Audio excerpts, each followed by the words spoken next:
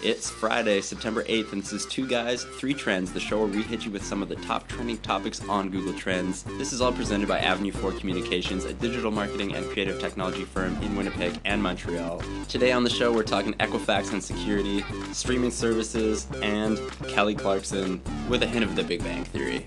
Let's get trending.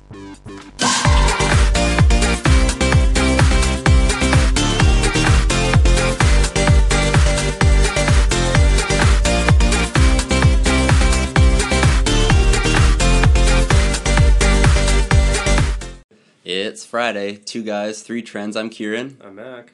And we're going to dive right into it. Equifax has just announced that half the population of the United States credit information, Just a teeny breach. just has been exposed in a breach, hacking breach. Thank God it's nothing important like people's Social security numbers. Oh no, it is. It's 143 potentially social security numbers, personal data. At this point, like when half the United States population's data gets lost, do you just sigh? Are we just resigned? Are we just resigned to this kind of stuff happening now? Has a company, has a hacking group taken responsibility yet? No, for the hack? They have not. And it could have happened a while ago at this point. They've just revealed that the breach has happened. You know what's really funny about this? Okay, not funny. It's kind of funny. It's unfortunate, but it's funny. Is that the top three IT directors were the first ones to figure out about the breach.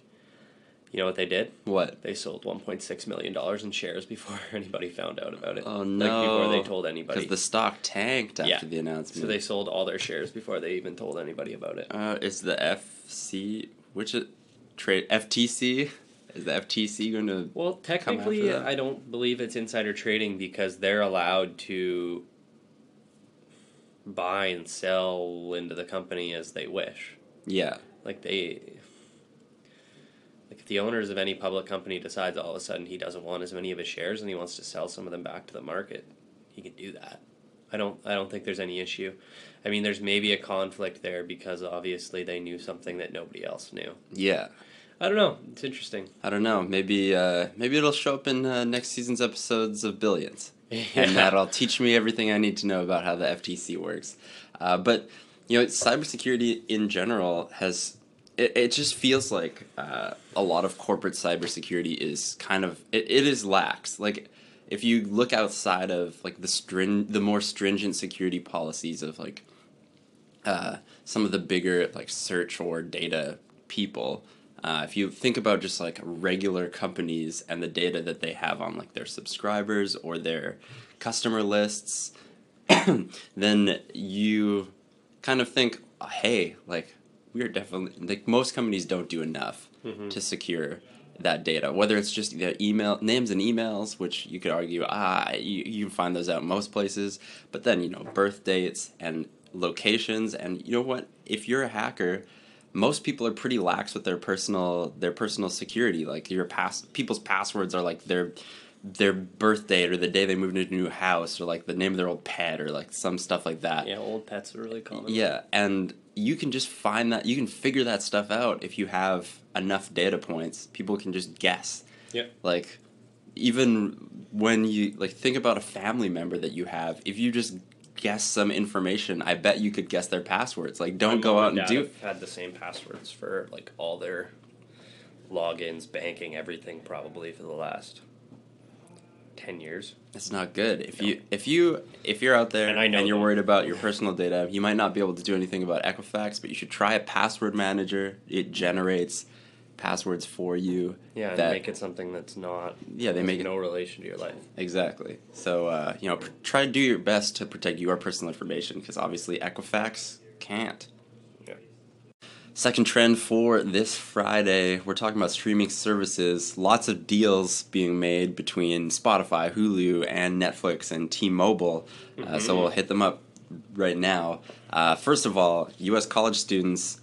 This is a great deal, but also a sign of streaming apocalypse. Spotify and Hulu are offering all of you a joint subscription to Spotify Premium and Hulu for $4.99 a month, which is insane. It's an insane price. It's a really good deal. It's a really good deal. So take advantage of it, even though I have some complaints that I will lodge later. The other announcement is that Netflix is teamed up with T-Mobile, and so if you have a T-Mobile, a couple of their streaming plans or their data plans, you also just get a Netflix subscription.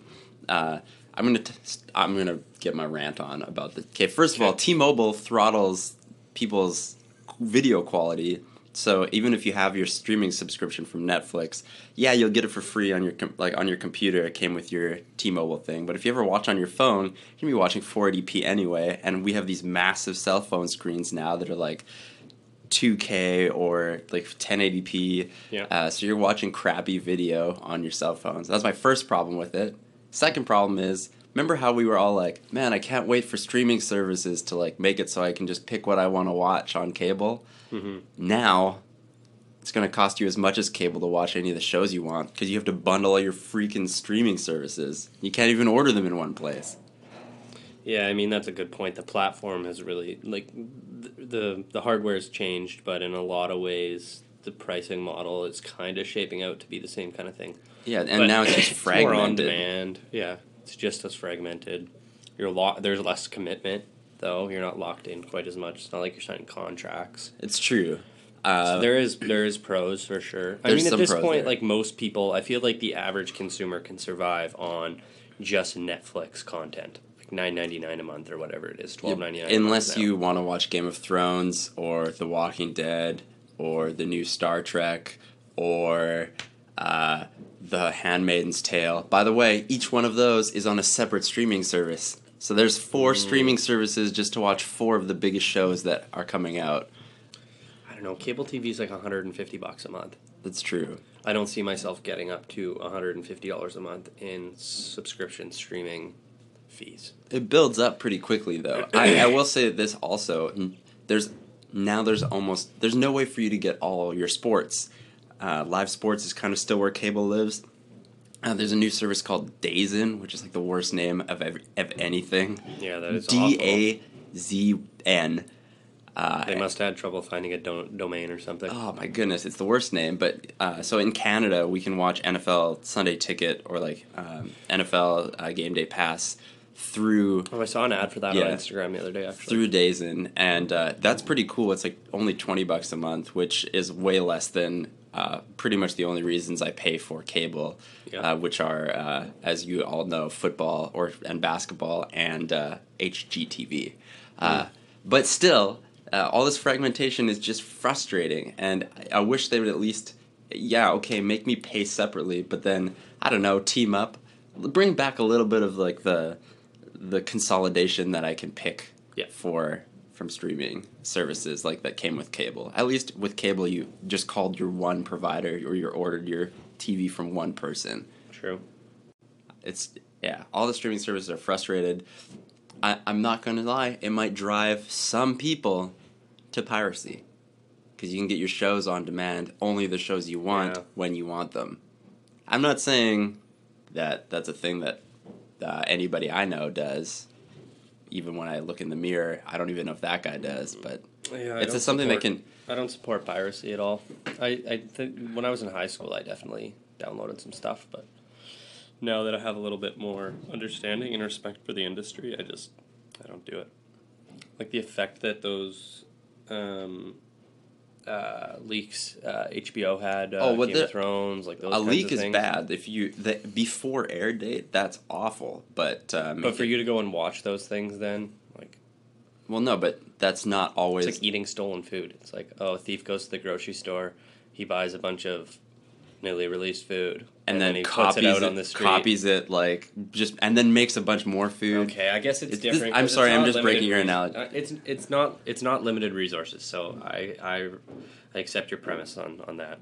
No, piracy is bad. Piracy is bad, though. Yeah. But it's also ludicrously easy, and it's frustrating when the people that are trying to tell you not to pirate make it so difficult for you to get what you want. Another problem that we have in Canada, at least, is like region-locked stuff.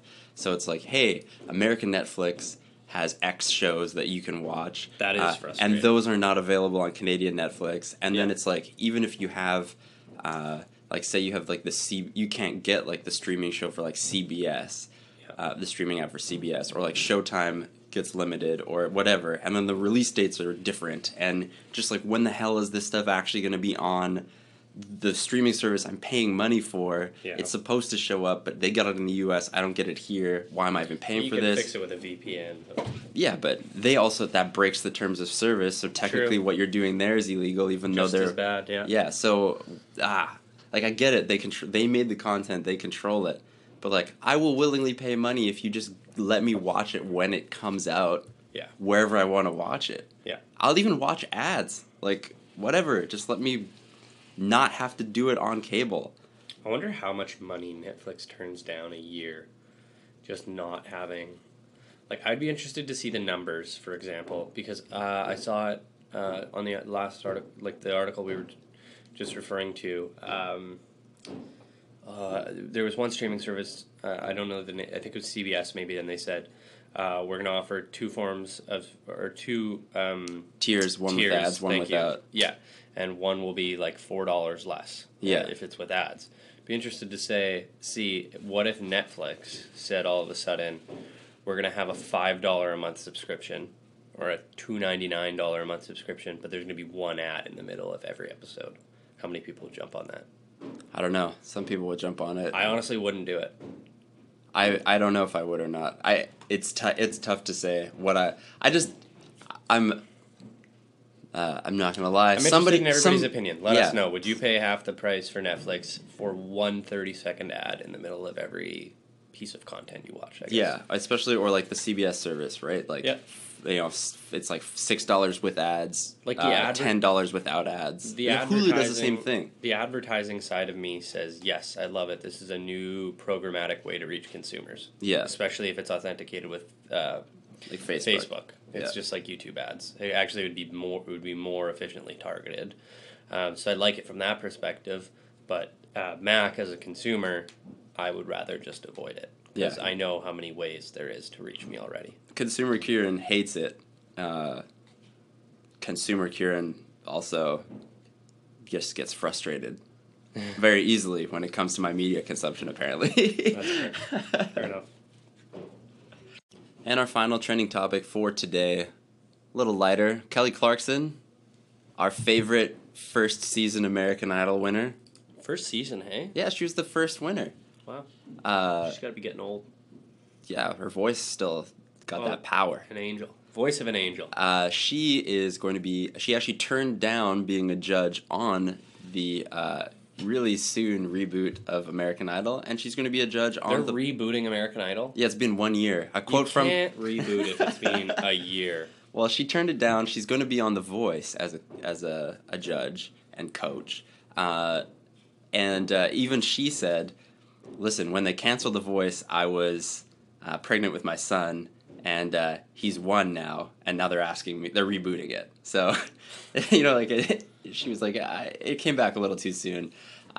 I think the main reason she said that she was going to do it was because her husband is already a manager for Blake Shelton, so he already works around the show already, around The Voice. Yeah. So their schedules and their family schedule will work like that, so they don't have to go anywhere or do anything really different. She just has to show up there now, so I think that's pretty good. But I still think it's ridiculous that they're calling it a reboot of American Idol. Like, it's just back. It's not going to be that... Is it going to be that different? No. Is Ryan Seacrest going to be there? I actually don't know. Ooh. I really just don't know. I could probably Google it real fast, but... Plot twist. Katy Perry will be one of the judges. I don't know. That frustrates me to... That Katy Perry's a judge? No, it frustrates me that American Idol's rebooting. Like, some shows just need to give it up, you know? How many? It was like how many seasons? You know what? 20? I'm gonna go out on a limb here, and I think a lot of our listeners, because I have a pretty good idea of what our demographic is, not gonna be a fan of this comment. You ready? Brace yourself. Okay, I'm ready. Big Bang Theory needs to get off the air. That show is... It's too many seasons, they've run out of things to talk about, and it's not good anymore. It's no longer... Like, Friends killed it. Friends, perfect amount of seasons. It was creative every time. They took us through all kinds of different life stages and experiences, and they ended it at the right spot. They ended it before they got into the family lives and the kids, etc. Yeah. That's where Big Bang Theory should have ended. Right when Howard and Bernadette got married. Boom, done. What is this, How I Met Your Mother? Everyone gets married in the last episode? Yeah, that's like a that's classic that's a sitcom trope. Because the I would argue that they're breaking it. Big Bang Theory's breaking the trope. Because I like that they're like, oh, your friendships don't end when you get married and start a family and life goes on after that, blah blah blah blah blah. But I just don't care, you know.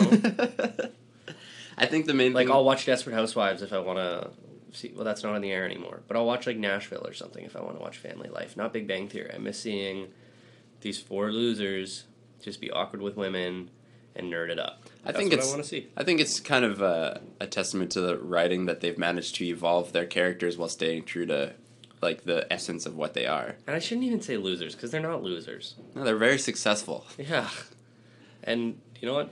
They're really really smart guys. They're charismatic, and for the most part, like Leonard wasn't that awkward with women for a long time. No, Howard wasn't. Okay, well, he's pretty bad with women, but he wasn't awkward. I mean, Sheldon's basically asexual. Yeah. And then what else is there? Raj. He just needs a couple drinks. So apparently that's all it takes. So do I. Well, so do most people. You know, maybe once they stop making money and it's like the number one sitcom on television, they'll, you know, when they drop to number 2, maybe they'll... I know. I get it. Thanks for listening to today's episode of Two Guys, Three Trends, presented by Avenue 4 Communications, a digital marketing and creative technology firm in Winnipeg and Montreal. Tell us what you think of today's episode. You can give us a call in on Anchor about any of our topics, and you can check us out at twoguys3trends.com. And also, you know, give Avenue 4 a little peek-see, avenue4.com as well. We love doing the show for you, love your call-ins, and we will see you next week.